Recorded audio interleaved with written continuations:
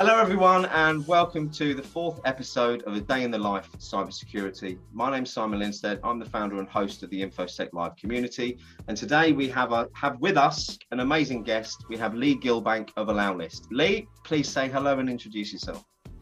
How do, Simon? Hello everyone. You've got this down looking right at that camera. I just stare at your picture every time. Yeah, it's really hard because I can't look and see what you're doing as well. So it's quite difficult. The thing is though, I know we're going off track, but when you talk to people about the importance of active listening skills, it's difficult to not then practice what you preach when you're talking to people. So whilst it's uncomfortable staring at the camera that's 4 inches above your picture, I'll keep doing. So you can pull faces at me all day if you want, and I won't have clues. Anyway, Lee, you head up a couple of businesses. You've been in the industry for a while. This series is about trying to open people's eyes to the different routes and options there are to get into the cybersecurity industry, rather than just focusing on the traditional red and blue. So, would you share with us not only a bit about yourself, but a bit about your journey from school through work as well? Yeah, no worries. I'm going to try your trick and look up here, but I'm not convinced it's going to work. Yeah. Yeah. So as Simon said, I'm the kind of founder and I run 2 businesses, and they intersect quite well. So I've got Your CyberSec and I've got Allowlist. Your CyberSec was the first one I set up in 2019. That's with my wife. I love that one. That's fantastic. It's all about the procurement and working with businesses and kind of doing market research and helping them that way. And then Allowlist I set up in 2020 in the middle of the pandemic, with 2 guys, one called Stuart Barker, who's very well known within the industry. He's built up and sold information security companies before. He's an ISO consultant, GDPR, SOC 1, SOC 2, very, very clever guy, much smarter than I am. And then one of his friends is a guy called Adam, who he does branding and imagery. And if you want the definition of like kind of what cool looks like for their own life, it's him. You know, he's got the style, he's got the beard, he's just a good looking guy. My role for both of these is the sales and the customer experience and dealing with the people, because that's the part that I love. And that's kind of that's been my whole journey, is working with people, and that's what I enjoy doing. As much as I'm from Yorkshire and, I'm not the most social of people, if I get on with people like yourself, Simon, it works well. I disagree. I mean, we've been chatting on and off for a few months since I joined the industry, and we've both got that in common in as much as we believe in the importance of people in the industry. Tell me about what brought you to that. So where was Lee before he joined this industry? What's happened in your life to make you a sales or people person?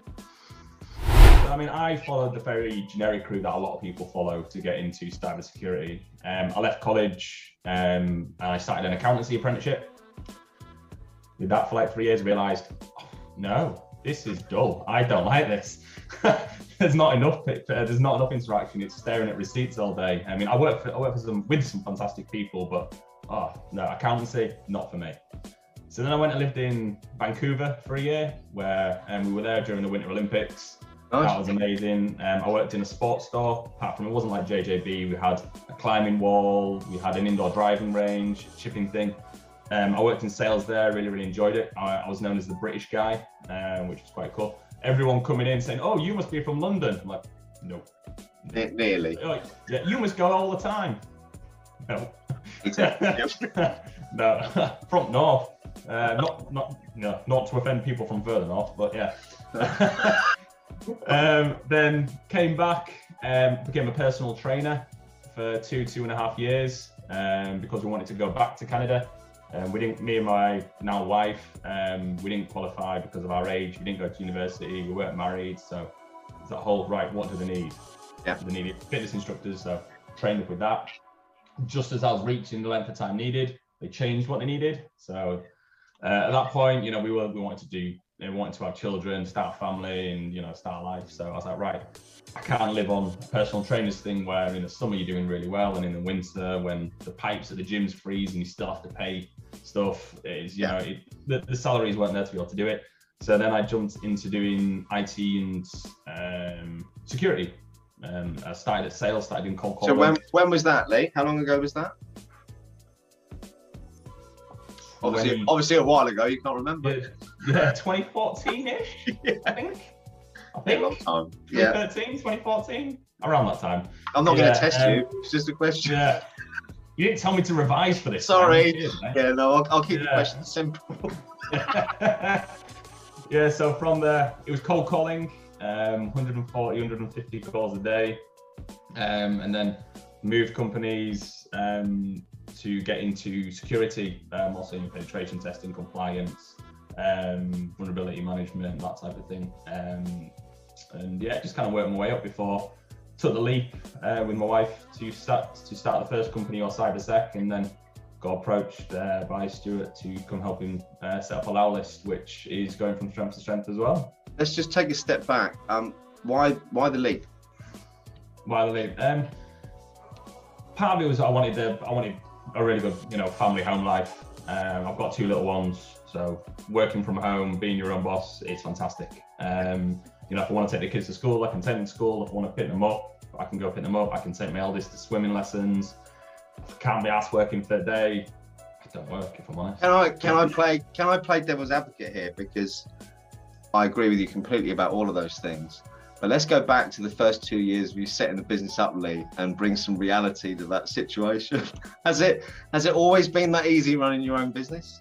Well, the first year we actually did pretty well. We didn't do too bad. We made some very good contacts. We won some good business. We won 2. I wasn't really talking about the business side. I was kind of talking from my own past experience where having the freedom. Your life becomes consumed by it, and that then whilst you might be doing all right with the money, what you're not doing all right with is all the things you mentioned to start with, which was the spending time with family. I'll be honest, I kind of made the time because I was like, I've done it where I had to work from 7:30 till 7:30. I was like, I want to go up and play Xbox with the boys and stuff. I worked out, being an ex-accountant, I had the most beautiful spreadsheets. You were modelling, weren't you? You were modelling. I had the most beautiful spreadsheets. I knew what income, what outgoings, what incomings, what I needed to earn, what my margins had to be, everything. It's. I bet you don't even use a software for cash flow modelling. You create your own spreadsheet, don't you? Yeah. Slightly jealous here. Yeah. So I did that. So I kind of knew where we had to be. So the way I worked is usually the first couple of months, first couple of weeks, everything, all like the first months, yes, it was a bit of a slog, but it never felt, it felt like work, but it felt a different type of work. When you're working for yourself and you've got that freedom and that responsibilities on yourself, but you can be a lot more proud about what you're doing. It was fantastic. And you've got your own direction as well, haven't you? You make your own decisions, I think. Yeah, and you can put a lot more heart into what you're doing when you're speaking to people, and I think that comes across in a lot of the things as well. So yeah, it was stressful, but I kind of like, right, I know this month we need this much margin because we've got this expense, we've got the car servicing, we've got this.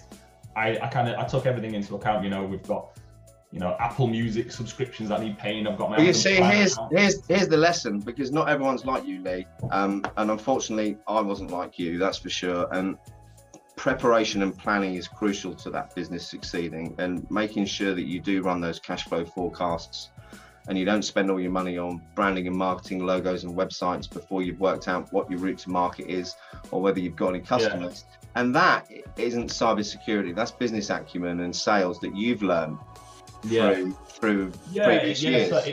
It's like some of the things that went out before we even decided, yes, we're going to do it, is we spoke to other small business owners who have been doing it, said, right, what's worked for you, what hasn't worked for you. And then we got quotes for, right, if we wanted to have a website design and do this, how much is it going to be? So we kind of knew roughly what startup costs we were going to need, and to kind of cover. And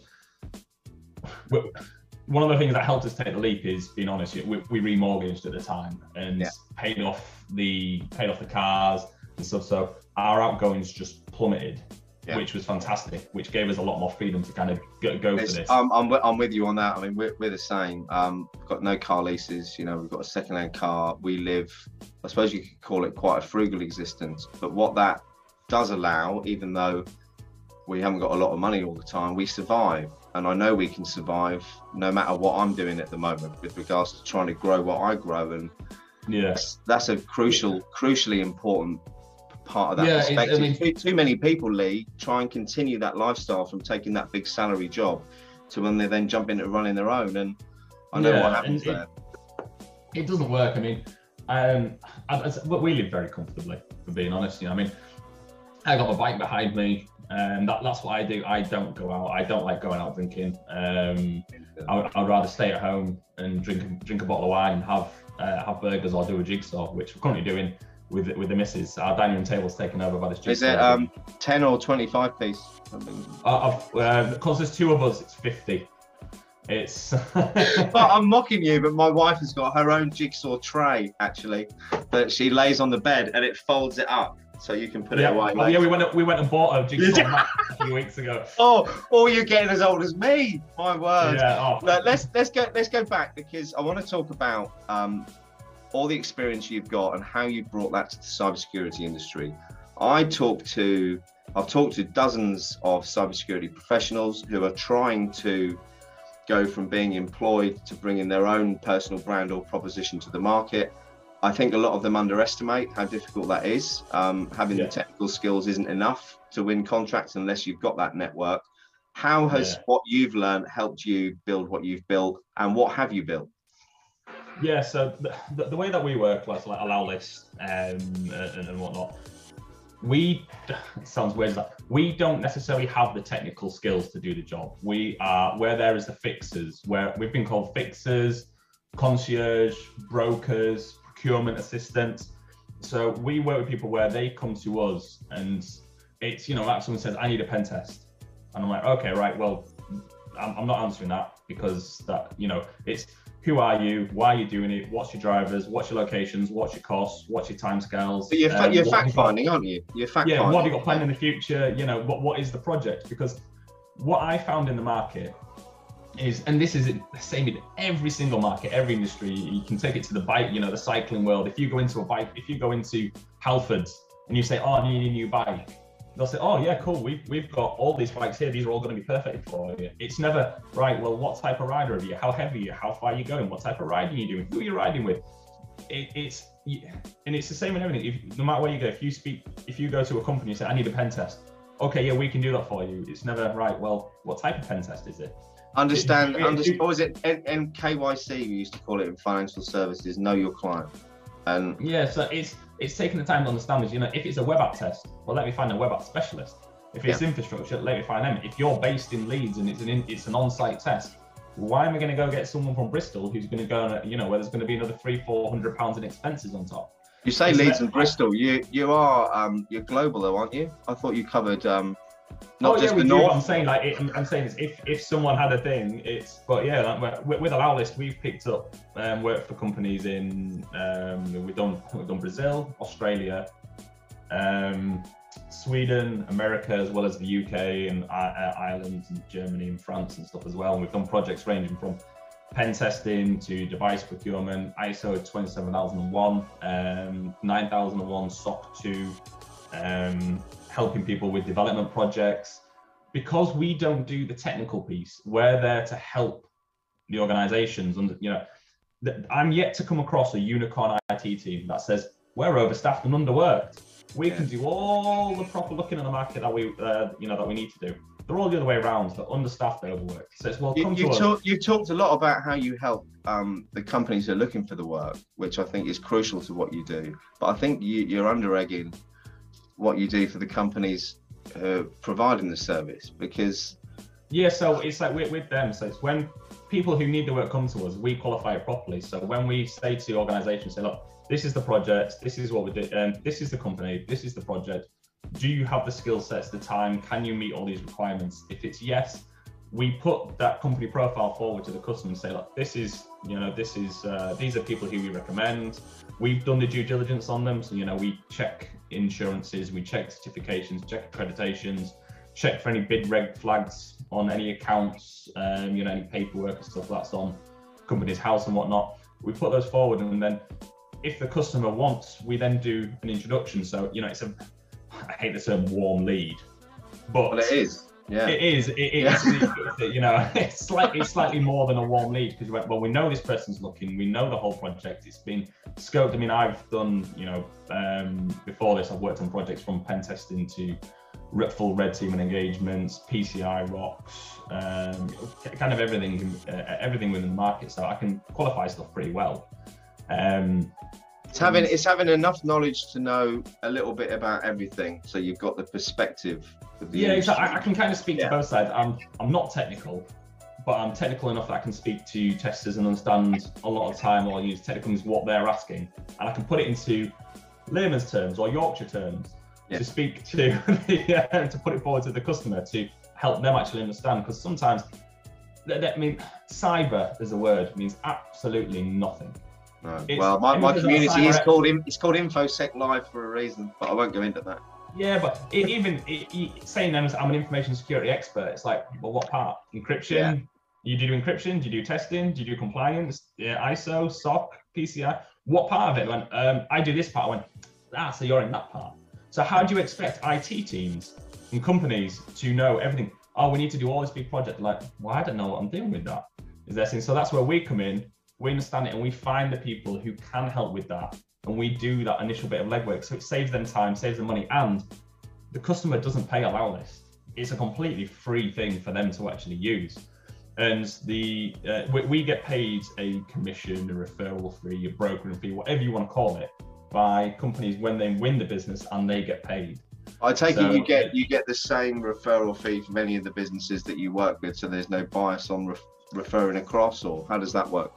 So we've got members of Allowlist who they get a slightly, well, they get a better rate on the referrals, where if it's 5% of the margin of a deal. If you're not a member of Allowlist, but we put you forward and you win, or you're on as a free listing, it's 15% of anything you win.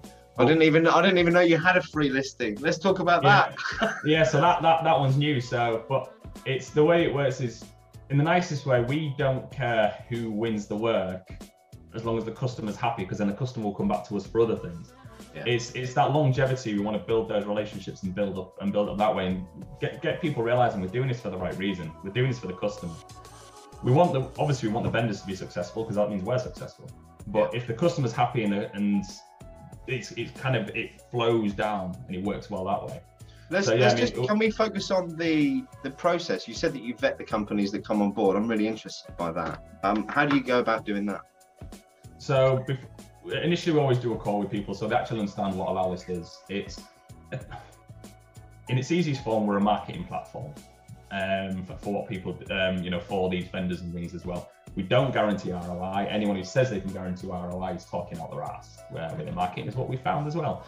Yeah. So we can't guarantee ROI, but it's a way of, it gives you 3 extra routes to market if you use them properly. You've got your actual listing on Allowlist, you've got Intermember. So, if you need someone, you can come to me and say, Lee, are there anyone else that you know of any other members who do this? I'm like, yeah, cool, there you go, speak to each other. Or you've got the personal shopper service, which is myself. But to get on Allowlist, there's an initial information gathering document. If you're coming on for a proper listing, or you can go on the website and do it for free, where we need things like company logo. We need to validate your insurance. So everyone who comes on has to have professional indemnity and public liability as a minimum. And if you've got employees, we do like to see employers' liability insurance as well. And any certifications anyone has, we need to validate and check that they're in date and they are valid. And then we've got standards of those as well. So for instance, if someone says they're ISO, if they're 27001, it has to be UCAS if you're in the UK. We don't allow ones from other organizations who offer ISO 20001 certifications. We say it has to be UCAS, because there is a minimum level of standards that you need to meet to be able to have that badge, to have that crown and things on there and stuff as well. So that's what people have to go through. And we have had people who have failed, people who haven't been allowed to put up certificates. When we explain it, they understand it, and things as well. But I mean, yeah, it's been going really well, really well. It's hugely important, and I think the value of having, I suppose, Allowlist becomes a little bit like your own marketing department, because all the, no disrespect to people in the cybersecurity industry, there's a lot of extremely talented people out there technically, but hand on heart, I've met a handful of people in the last nearly 10 months who are gifted with emotional intelligence skills and soft skills. And I'm rubbish at tech stuff. You know, I'm also rubbish at flat pack, but that's another discussion. But I am good. It actually makes me sweat and I feel physically sick. My wife does flat pack. You know, I'll cook dinner because I'm a good cook. And I think it's all about focusing on what we're good at. And the more people realize that it's it's easier when you said two things. One was the fact that you introduced members, so you build up that networking piece. There's a lot of crossover with services. There's a lot of new people coming from employed positions to launching their own firms who haven't got established relationships with people who do the GRC or people who do the SOC stuff. You know, they've always been red teamers, and having a community or a place where people can meet and refer for that, I think, is invaluable. But the key part is the explaining of the service to the end client. You said that you offer the, what did you call it? So I just imagined you wearing a dress when you said it. You say concierge. Personal shopper. That's it, personal shopper. Yeah. I don't know why, but I imagined you with a blonde wig and a dress on, but maybe that's just personal choice. So yeah. I think having someone to explain the technical in a non-technical way to people who aren't technical is the bit where most of these firms are lacking. So do you think that's... Yeah, that's what I mean. And like I said, part of the problem is if you go into Google and you put in penetration test, you're going to get the ones who have paid, you know, for the most part, paid the most to get up there. And you phone them up and it's going to be that exact same thing. You're going to phone them up and say, I need a pen test. Yes, we can do that. Yeah, we web app test. Yeah, we can do that. When do you need it for then? Okay, boom, got you booked in. Here's your quote, pay us. It's never right, well, why? What's your driver? You're making any changes? What's it built on? So you're not guaranteeing that you're actually going to get proper value for money. And because there's so many different solutions and options out there, it's very hard for the end customer to navigate that now and have the time to and kind of see through the BS, see through a lot of the snake oils. I mean, when GDPR came around, one of the big things that annoyed me, and it happened to me when I set up your cybersec, is just you got these snake oil salesmen. I had someone phone up when I started my first company who said, oh, I don't know if you know about this. Have you heard about GDPR? I was like, I'm just going to see where this guy's going with this. Yes, I heard of it. I don't know much about it. And he started saying, oh, well, it's something where if you don't adhere to it, it's law, you're going to get fined 20 million euros or 4% of your global turnover, whichever's more. I was like, why is that then? Is there some, oh, it's the same for every company? Is there some, oh, does it matter on the type of information I hold? No. I'm like, well, I was like, I'm going to call you out here, buddy. I was like, this is exactly what I do. Is that you haven't taken into account who I am, what industry I'm in, the type of information I'm holding, how I'm holding it, what I'm using it for, you know, what terms and conditions I've got. And he went, and this is what I do. He's hung up on me. Of course he did. But that part of the problem is he's just calling small businesses, and if you call a small, I don't know, salon or something, where in theory, you know, they've got personal information, but it's someone's name and a phone number and maybe an email and a type of hair coloring that they use.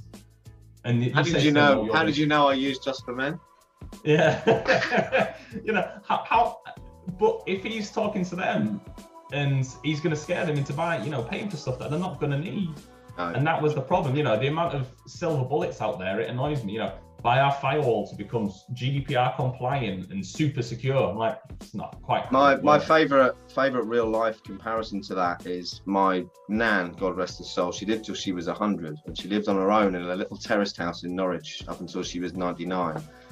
In latter part of her living at home, she was sold a full Sky television package with a dish installed. She was registered blind and deaf, by the way.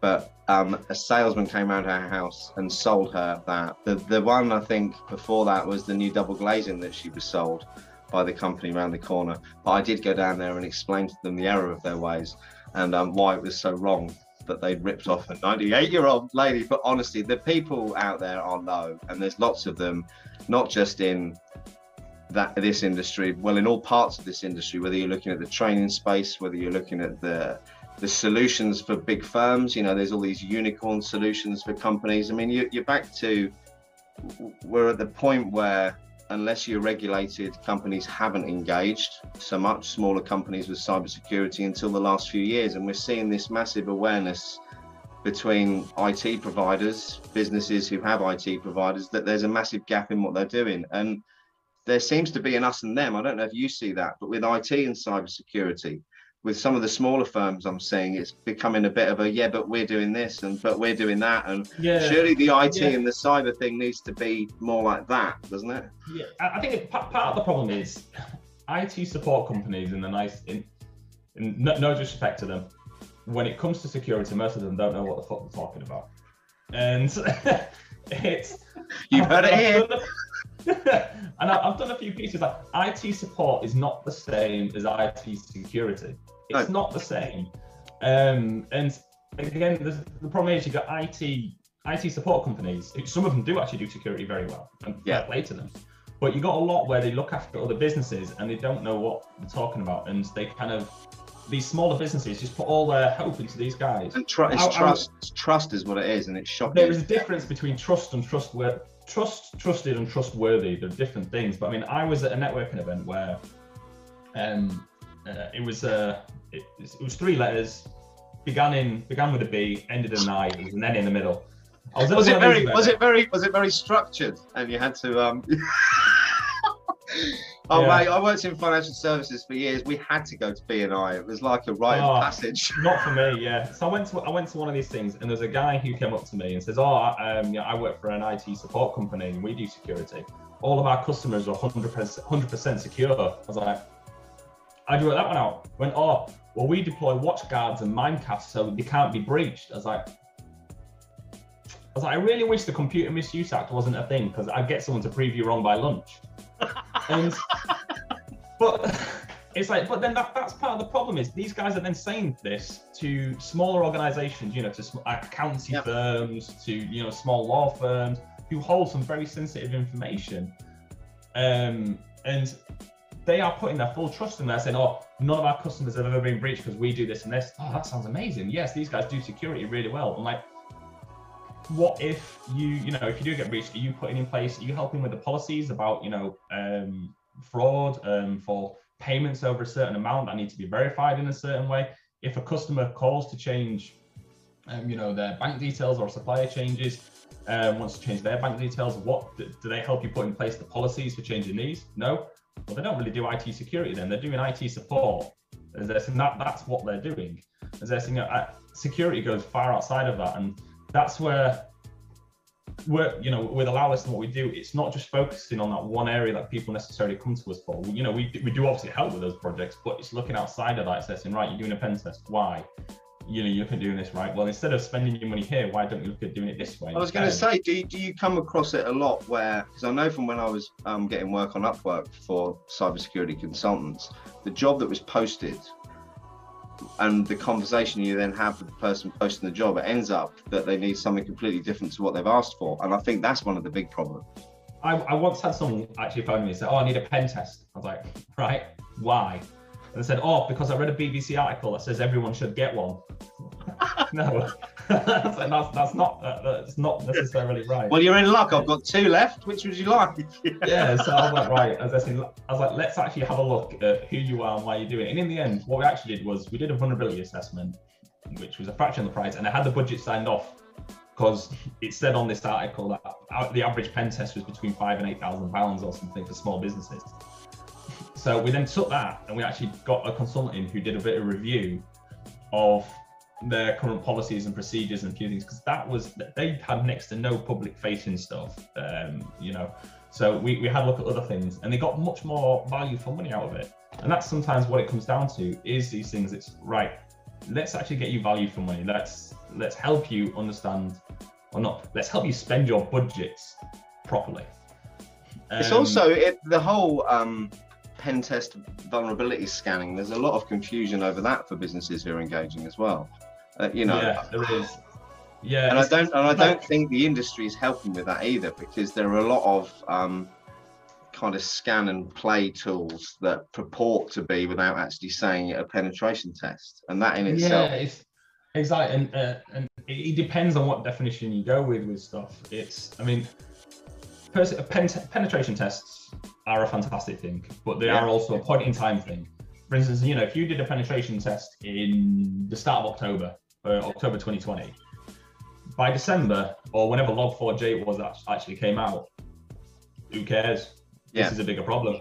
It's a point in time test. So what you're better off doing is putting in a penetration test into a vulnerability management program, which can be stretched over time. And again, it's right. Don't do one big, massive penetration test. If you've never done anything before, there's going to be glaring holes and it's going to be an absolute shower. Your report is going to be too long. You're not going to know what to do. And it's just going to be overwhelming. Let's break it down into stages. Let's actually work and look and put something in place that is going to be manageable. When you get the results, are you actually going to be able to do anything with them? If not, how do we work looking at this to actually help you prioritize the results? And, it's back to resources again, isn't it? Because they might be outsourcing the fact they need a pen test, but what about all the remediation work that comes off the back of it? Yeah, exactly. It's like, do they actually do it themselves, or do they use an IT support company who actually does everything for them? If you're using an IT support company, are they offering you a pen test? Because if they do, don't take theirs. Because you don't want people marking their own homework. No, you don't. It's as simple as that. It is as simple as that. But that's the problem. These IT, I feel like I'm slating off IT companies here a little bit, which I suppose I am. But there's a lot of them purporting to be, like you said, knowing what they're doing, when really they're trying to protect their own interest of keeping that customer. And I think, like any industry, as soon as you get a third-party provider or vendor come in, it threatens that existing relationship they've got, especially if they've been blowing smoke up the arse of the people they're working for and telling them everything's fine. They know they're going to get their pants pulled down, don't they? Look, I'm conscious that, as usual, I've been rambling on, and I want to talk about your plans for this year, because I know you've got some big plans. So let's talk about those. Yeah, so with Allowlist, we do have a big year coming up. So one of the first things we're going to be launching is something called Cyber Brew. And this is a slightly different take on the people who do the 45-minute long podcasts that nobody wants to watch all the time. So I'm gonna edit this bit, so don't worry. What it is I'm doing like little 5-6 minute chats and discussions with people within the industry from different sectors. So it's I'm doing one on penetration testing, which is called How to Be Safely Penetrated.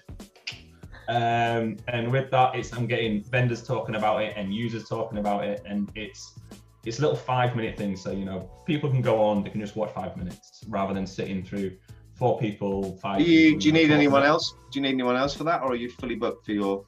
No, I'm always open to. I'm always looking for people who want to get on that. So you can come in it from.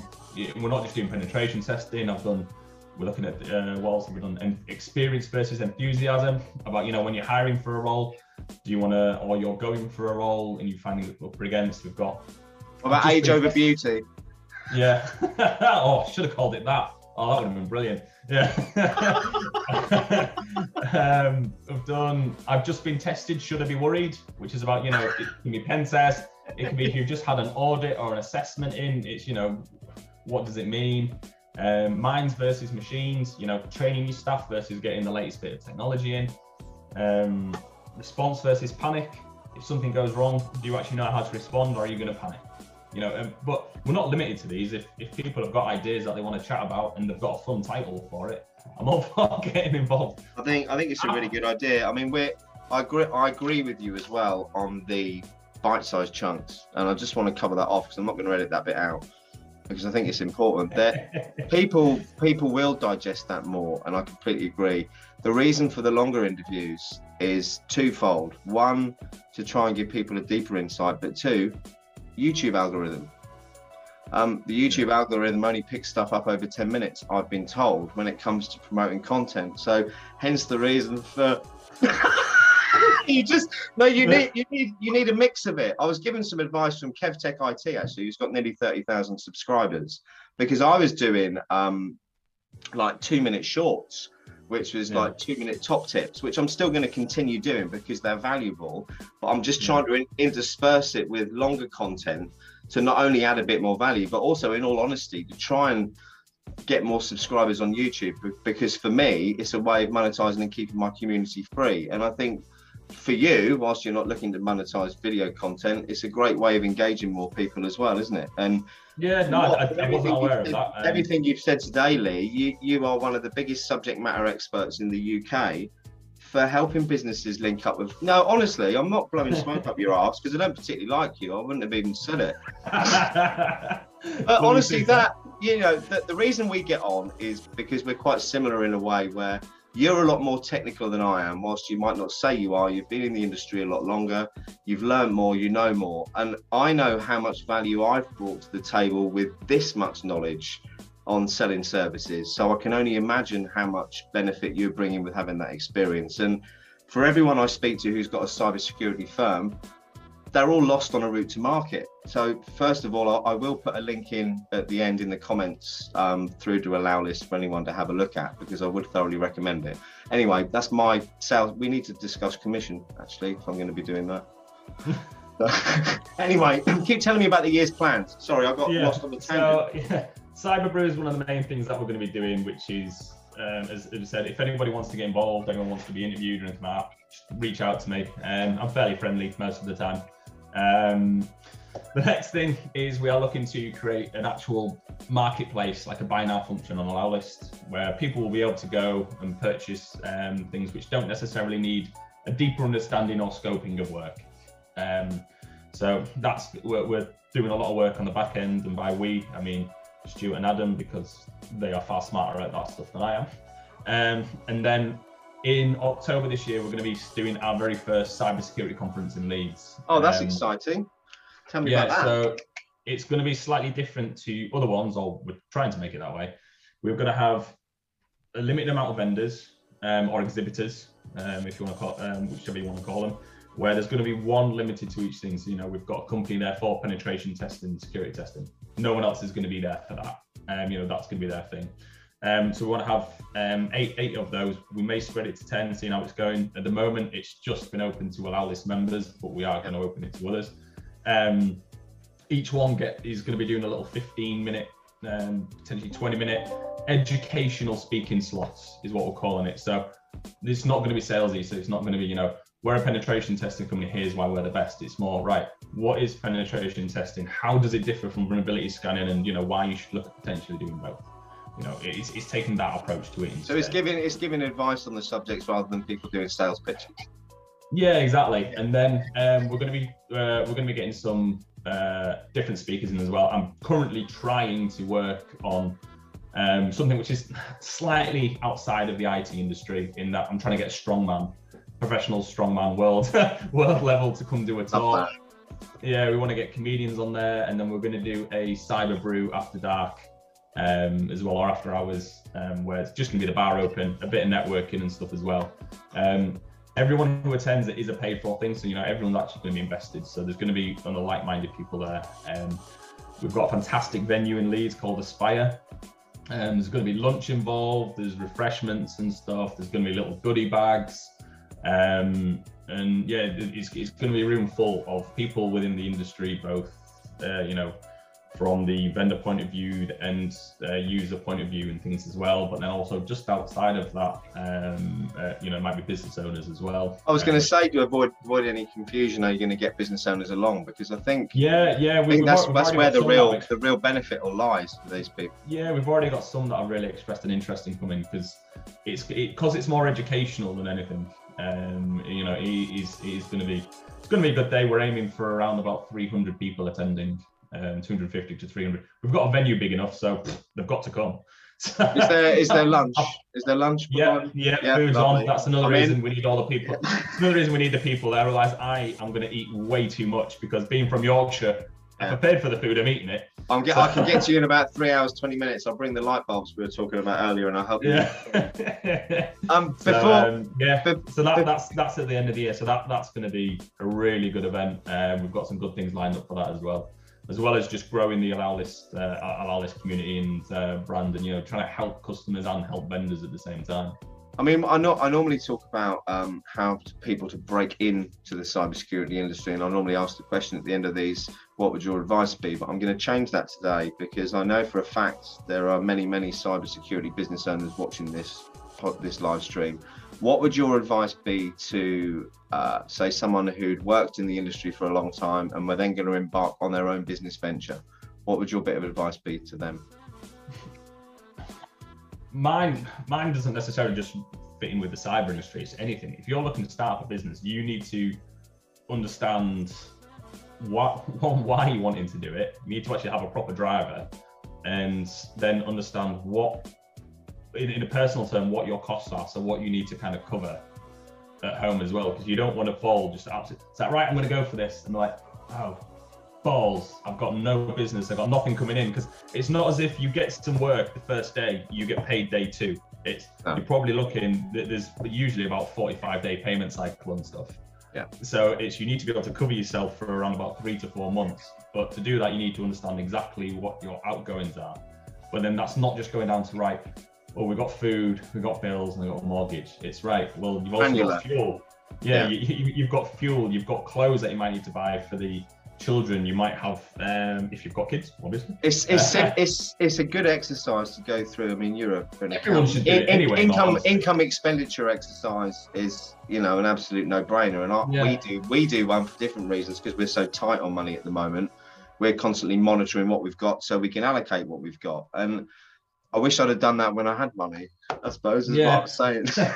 Yeah, so you got to do that, and then it's also, so that's from a personal point. It's that, right, then work out what your actual business cost going to be, because it's not just your salary. You've got your licenses, and you've got, you know, you're going to need equipment to set up. You're going to need to go set up a website or something like that. So go get your quotes for that. You're going to need a phone. You're going to need to pay for that.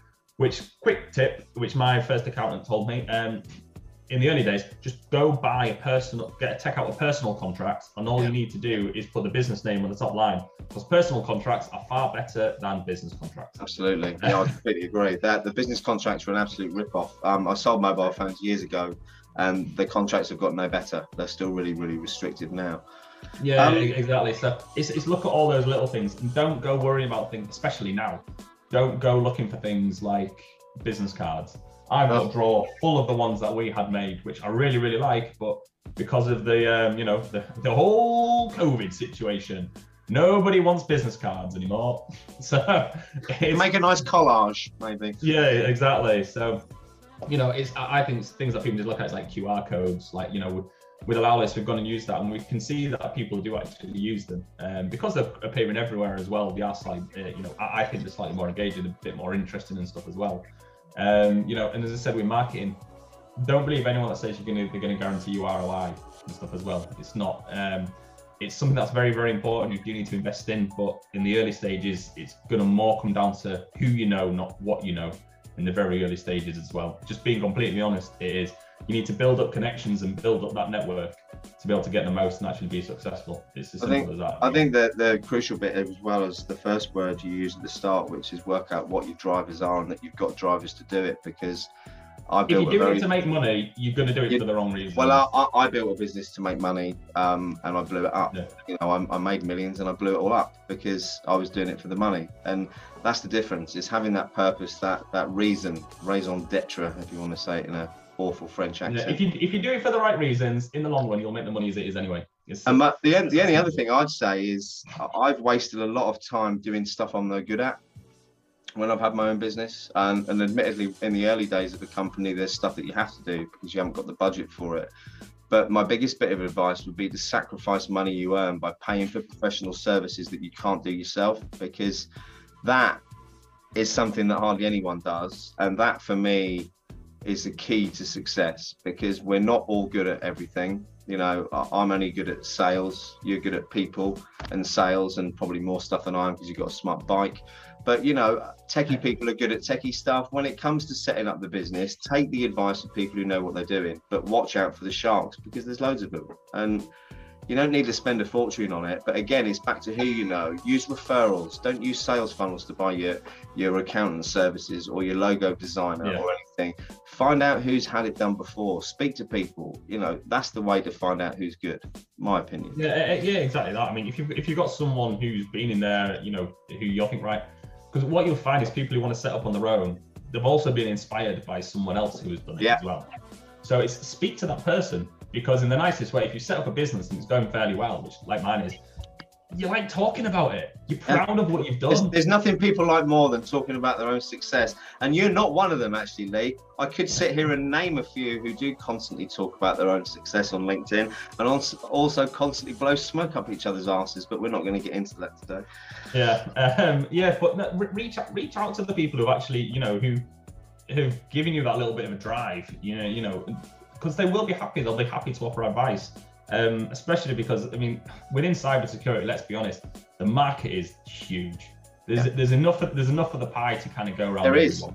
So it's well, I've helped other people who have looked at doing what I do, and I'm like, yeah, I'll help you. We don't all know the same people. We're not going to step on each other's toes. I mean, you've reached out and helped me loads over the last few months throughout my journey, not through any reason to benefit yourself. You know, you've had to put up with talking to a middle-aged greying man on a number of occasions who's moaned about his own situation, but it's also learning from people as well, isn't it? You know, I've learned absolutely stacks from you. I've learned stacks from people like Tom McKenzie from Ranked Right, you know, who again is 17 years younger than me as well, like most people is in this industry. But again, it's not about age. Does not bring experience necessarily, or relative experience. And also, just because you've been in an industry for 20 years doesn't mean you're any good at it.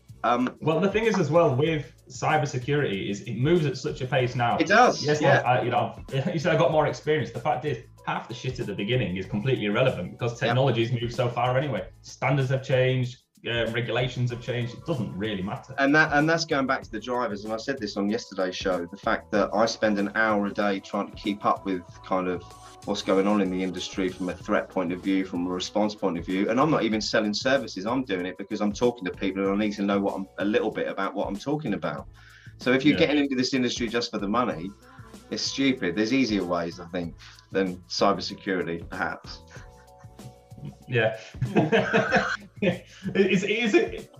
Being completely honest, it is a very good industry to be in because it is. I mean, it is. I mean, I made the choice 2 years ago, either painter and decorator or pen tester, and I failed on both. But I have ended up. I have ended up kind of working in the industry, and the most important thing for me is I have got a genuine interest in it. I know I'm never going to be a techie because I'm not a techie, but I do know that I find it absolutely fascinating, and that for me is what keeps me involved with it, I think. I never had that with financial services, or does anyone? Maybe, don't know. You clearly didn't with accountancy, and I understand that. My dad was my adopted father was an accountant. My mother was a solicitor, so the winter evenings used to fly by around my house as a child, as you can imagine. But anyway, I'm digressing again. Lee, thank you so much for your time. Have you got any last words that you want to get across before we wrap up? From my point of view, is if we're doing it on the business side, is just do things for the right reason. And that's not even the business. That's just life. Just do things for the right reason. If you're doing it, if everything you go into it is always selfish, you're going to burn too many bridges. You may do all right at the beginning, but it's just going to end up an absolute shower for you. And excuse my French as well, but you also turn into a complete prick. And I can say that because I used to be a complete prick when I spent my life chasing money many years ago. Don't even say it, Lee. Just don't say it. But it's back to that, your driver, isn't it? And what you do it for. My driver used to be shiny shit. My driver now is spending quality time with my family and being appreciative for everything that I've got, and that's the difference, I think. On that emotional note, I'm going to wrap things up and say, Lee, thank you so much. Please, if you've enjoyed it, like and subscribe. I'm going to drop a link to Allowlist and your CyberSec in the comments on the YouTube channel. I'll also do a quick promo for this on LinkedIn as well. Lee, you've been amazing. Thanks ever so much for your time. Everyone, thanks for watching. See you later. Subscribe to Allowlist as well. And subscribe to Allowlist. I'll stick that in the comments as well. Thanks, guys. Cheers.